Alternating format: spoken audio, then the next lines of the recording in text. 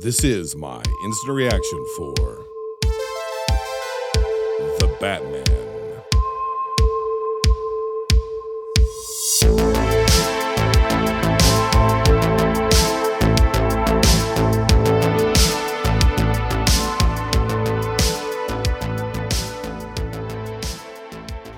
If you're looking for deep analysis of the latest Batman flick, you're not going to get it here because my brain was put into a state of cinematic narrative, emotional suspended animation for 2 hours and 55 minutes that flew by. I think in the olden days, they called that suspension of disbelief.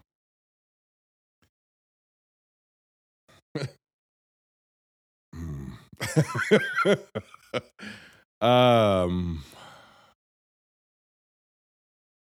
I want to speak honestly, but I don't want to. I don't want to speak in hyperbole. I don't want to be accused of being hyperbolic because here's the trend that I've noticed: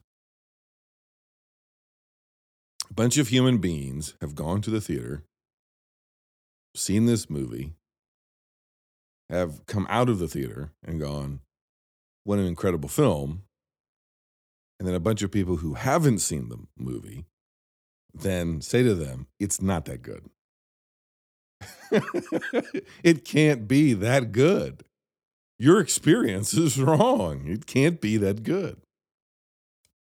And having seen it, I'm here to tell you, it's that good. I will go so far as to say that there are traces of this, that, whatever, but if you have kept up with Batman ephemera, comic books, especially the Arkham Knight, Arkham City, video games, but not exclusively those. I know, like in movie criticism, that's not the first thing you want to go to. Is this reminds me of a video game because that has a bad connotation. But the Batman games, despite the fact that they've sort of reinvented open world action gameplay or limited open world sandbox action gameplay, without which we wouldn't get, I think, one of the greatest video games of all time, which is Spider-Man. And its follow-up, Miles Morales. You wouldn't get that without the Arkham series. And those games are great. And those are some of the greatest video games of all time. But part of what makes them so great is the storytelling is pretty incredible, especially for the time. Very, very cinematic. It makes you feel that you're not just, playing a Batman video game, but that you are really, I think especially at that time, experiencing a Batman movie. I love Batman. The whole world loves Batman. I didn't need another Batman movie for a long time. Now, truth be told, it's been 10 years since the last true blue Batman movie. I know we had Ben Affleck, and he was Batman, and he shared the screen with Superman, and he was in Justice League, and he showed up in Suicide Squad and wherever else. But the truth is, the last Batman movie, unless I'm missing one, was The Dark Knight Rises. And by the time we got there, Christopher Nolan was doing his own thing. And I've talked about before that I don't really feel as good as The Dark Knight is.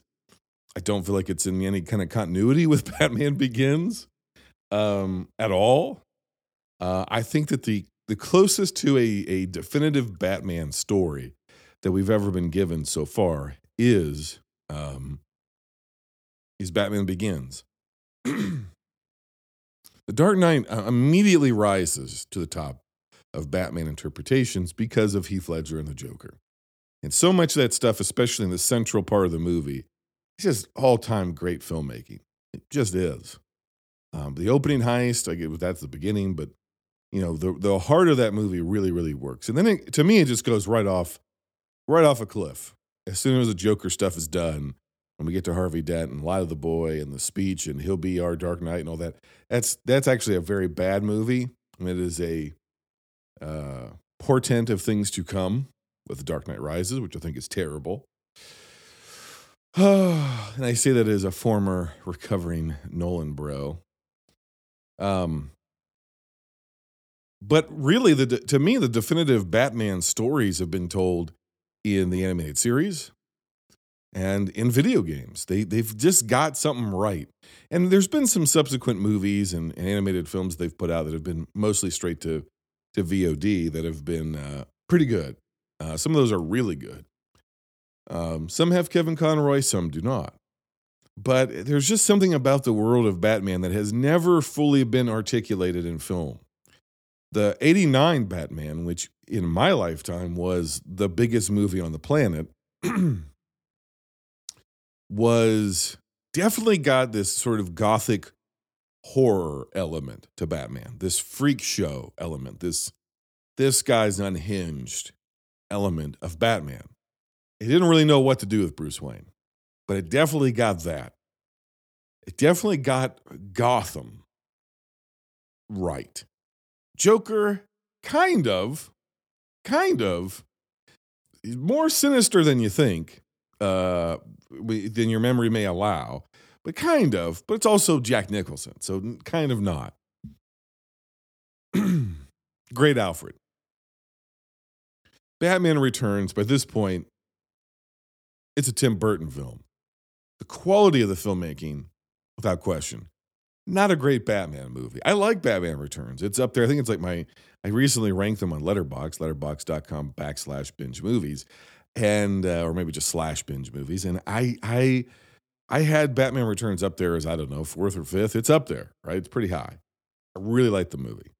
But it's not a good Batman movie. First of all, he's not Batman very much in it. And it's just, there's a lot of other stuff going on in that movie. And I enjoy it because it's a movie that will never be made again and probably shouldn't have been made in the first place. So it is its own thing. Saw it in theaters opening weekend. Not a great Batman movie. Batman Forever stinks. Batman and Robin is just the shits, drizzling shits. In Ben Affleck's Batman, he was a pretty good Batman, but they never gave him anything to do. There was nothing worthwhile. It wasn't Batman in a Batman world. It was this weird Snyderverse. And if you like it, you like it. But it was it wasn't a fully formed, fully fleshed out Batman. There were hints and allusions to a death in the family or this, that, whatever, but it was never really locked in. This is Batman year 3, technically. He's 2 years into his career. He's played by Robert Pattinson. I'm going to avoid spoilers in the first half, and I don't really want to spoil it in the second half, but I'll definitely give you a line of demarcation. And we've had good Bruce Waynes. Your George Clooney's, your Val Kilmer's even. And we've had good Batmans. I would say maybe the best Bruce Wayne, although we didn't get a ton of him, was Christian Bale. Great Bruce Wayne. We needed more of that. Won't relitigate that one either. Go back and listen to a Batman episode to figure out what I have to say about that story. And then Michael Keaton was a really good, weird Batman. And I think, had the potential to be a good Bruce Wayne. He has moments as Bruce Wayne, but he's a really good weirdo Batman. Right? But we've never really had, other than Kevin Conroy, and Adam West is just, he's the OG, and I have a very soft spot for him, but he's in his own category. They're doing their own thing over there with the Dietrich Baders and whoever else of the world, right? A lot of people have been under that cow. But Kevin Conroy was a great Bruce Wayne and a great Batman. And he was sort of on like a Mount Olympus. He's Zeus. He was untouchable. But if there's a Mount Rushmore of Batman, that's what, only 4 spots? Well, Kevin Conroy's got to be up there. And Adam West has probably got to be up there. And Michael Keaton's probably got to be up there. First, big major motion picture, huge blockbuster. The 4th spot, I think, has to go to Robert Pattinson. I think he is. First of all, he's an incredible actor, but second of all, There's never a moment that this guy's on screen as either Bruce or Batman. This is a Batman heavy movie. He's very rarely out of the mask. And even when he is, he's still Batman. It's I was never saw I never saw Robert Pattinson. I saw young Bruce Wayne, and I definitely saw Batman. And I think he's got a very good Batman voice. He's doing the same thing that Keaton did and that Conroy did, where he goes a little bit deeper, and even Bale, right? I'm vengeance. Like he does it. He does a little like he doesn't go the full like, where are you keeper? Swear to me. Doesn't do that, but he does, do you know who I am? Kind of a thing. Do you know who I am? Peter Weller's Batman. That's how he would do it. Dead or alive, you're coming with me. He's really good. We've had Selena Kyles. Michelle Pfeiffer. It was sexual awakening in pleather to a young, prepubescent Jason. That's binge movies. After dark. Instant reaction. After dark. And Anne Hathaway did a great job. Not a big fan of her, especially at that time. Come around on her. But she did a pretty good job. In a not so great movie. But Zoe Kravitz, I think, if there's a Mount Rushmore, she might be on it. If we write another movie and she gets even more to do, and she gets quite a bit to do in this movie, she gets even more to do, she might go down as the GOAT. She might, she's up there with the Julie Newmars of the world and others, etc. She's up there. Commissioner Gordon. We've had great Commissioner Gordons. He's Jeffrey Wright. First of all, he's Jeffrey Wright. Just doing his own thing, man, and it works. It really works. Paul Dano as the Riddler. Hands down, the best version of this character you've ever seen. There are some others. Colin Farrell is the Penguin. Hands down. All respect to my man Burgess Meredith. All respect to him. But this guy is the very best Penguin.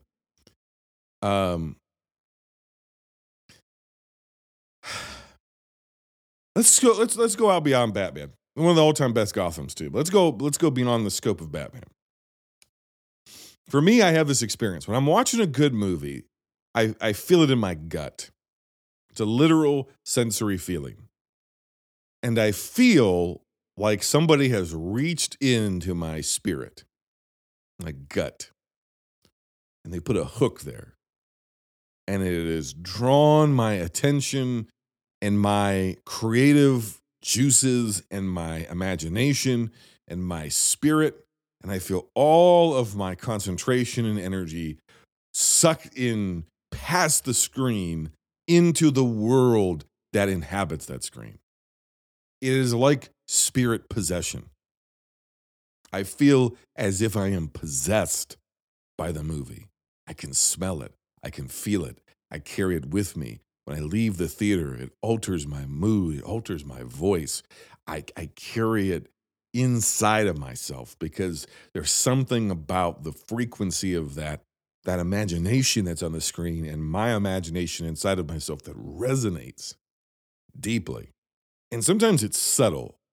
Sometimes it's happened so imperceptibly that I don't sense it until I've left the theater. And sometimes it's not until midway through the movie that I realize I am enraptured because I'm just so engrossed. Then it occurs to me that I've lost track of time and I've lost sense of self. And I'm feeling emotions that are outside of my body. They're not built on real stimuli of things I'm experiencing. They're built on the stimuli that's inside of a dream, inside of a trance, inside of a vision, inside of an imagination. I am having an ecstatic experience. In the truest sense And sometimes it's like the whirling dervishes, and sometimes it's like the oracles of Delphi, and sometimes it's like the prophets of the Old Testament, where it comes down upon you and you cannot help. It's like a fire shut up in your bones. And who am I but to speak? That's when you know this is not just an entertainment. This is not just a fleeting fancy. This is not just some good chocolate and some good candy and some good a good thrill for the moment. And I'm excited for this scene. What a great scene that was, and what a great car chase that was, and what a great bit of dialogue. Oh, there's so many great bits of dialogue in the movie. When that happens, you're enjoying a movie, but you're outside of it. You're looking at it and you're observing it from a distance. That's not what I'm talking about. I'm talking about the full communion of film, the fellowship of film, spirit to spirit contact with the filmmaker and with the world that he and his team, or her and her team, have created, that the writers have created, that you are experiencing what it's like to be inside the heart and the mind of another soul. That's this movie. That is a damn rare experience for me. I watch hundreds of movies a year, and I have done that my entire life, with or without a podcast. I was raised doing that. And they come and they go. And you have fun and you laugh and you cry, or you're bored, or whatever your experience is. And then whew, it's over. And every once in a while, you realize that you are in, when you're at the theater, and this is what the theater is really great at. And this is what I think AMC was trying to get at with their Nicole Kidman tone deaf ad pitch. I think this was the heart of what they were trying to get at, but it feels real dirty and it feels real cynical when it's coming in an ad campaign from a multi-millionaire actress who's being paid tens of millions of dollars to read somebody else's words. It's like talking about something holy and sacred. When you have a spiritual experience, a spiritual encounter, spiritual maturity says you don't talk about it all that much. And if you've had a real encounter, you don't have to say anything. People around you can feel it. You're changed. You're not just emotional. You didn't just have a stimulation of some kind. Those are the Catholic mystics used to call consolations. It's not true mystical union. Some of you are like, what the hell is this guy talking about? Great filmmaking is pure mystical union. You disappear into the movie. And I think some of us are movie mystics. I think some of us are just more naturally inclined to experiencing that. And so you may experience that on a wider range of movies. So you may be like, I experience it all the time. Air Force One gets me there, buddy. And to you, I would say, that's wonderful. I think in childhood, I was more like that. I was just transported almost by anything that I saw. But now in my older years of not being a child, it's a dragon I'm constantly chasing. That pure cinematic experience. And when it comes in the package of a familiar IP, that's extra wonderful. Because here's a movie here's a film from a filmmaker who is concerned about making an actual film. And here's a director in Matt Reeves who has gone from strength to strength in his ability and in his craftsmanship and in his screenwriting. From the days of Cloverfield through the reboot of at least the latter two Apes films, to, I mean, that was the proving ground. This guy showed up and was like, I'm going to show up number 2 in the series. First one's okay, pretty good even. But I'm going to show, and I'm going to take this in a completely, it's going to be in absolute continuity with the film that came before it. But we're going to do something radically, we're going to add depth and meaning and pathos to this thing, and you feel it. And you walk away and you feel that movie on you. The sadness, the dread, and he gets that out of you, out of a all-time great performance from Andy Serkis, who also appears in this film as Alfred, off of a CGI motion captured chimpanzee. It's insane. But he has upped the ante from his filmmaking from those first 2 films, in his first 8 films. The latter 2, rather. The second and third in the trilogy. His filmmaking is on a different level. His direction is on a different level. There are whole segments of this movie, 20, 30, 40 minutes at a time that you could just pluck out. And if you just took that 45 minutes and slapped an okay 45 minutes on it, you'd have a great hour and a half Batman movie. Maybe one of the greatest of all time. This guy gives you 2 hours and 55 minutes. You could have cut this movie 3 different ways and gotten 3 different great Batman movies. And he gives you all 3 in one movie. There's some performances in here that I would give it away if I talked about it. That I think it's some of the best performances of this particular actor's career. That this is some of their best work in decades. The score. Yes, to me, in the trailers, it sounded very much like the Imperial March. At least a few notes of it. In the movie, it doesn't have that reminiscence to it at all.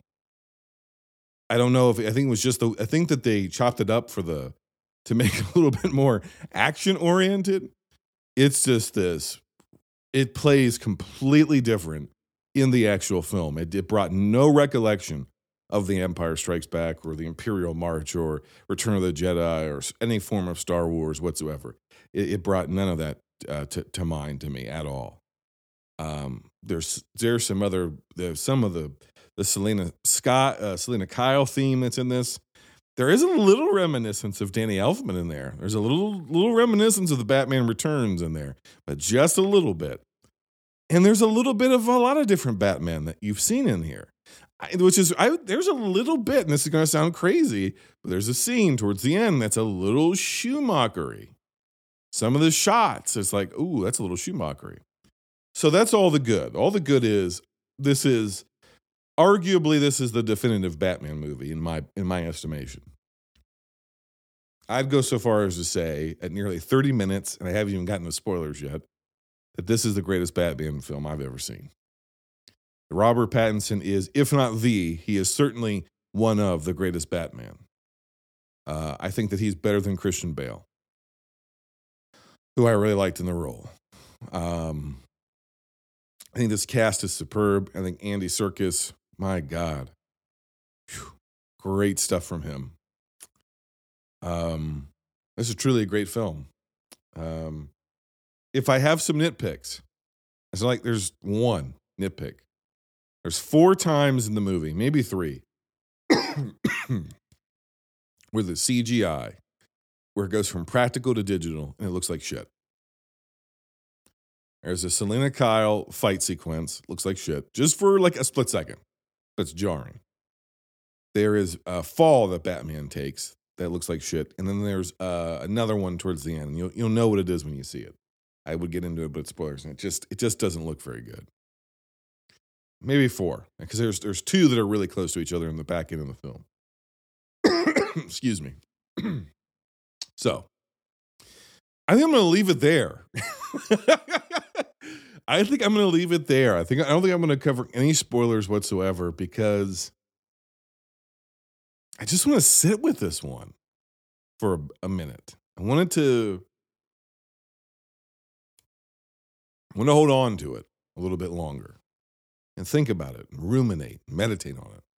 And so that's nearly 30 minutes spoiler-free I hope I didn't go too philosophical for you all. But if you've seen the movie, I hope that in some way I have adequately conveyed what I think about this film. I hope that I didn't hype it up too much either. Um, it's just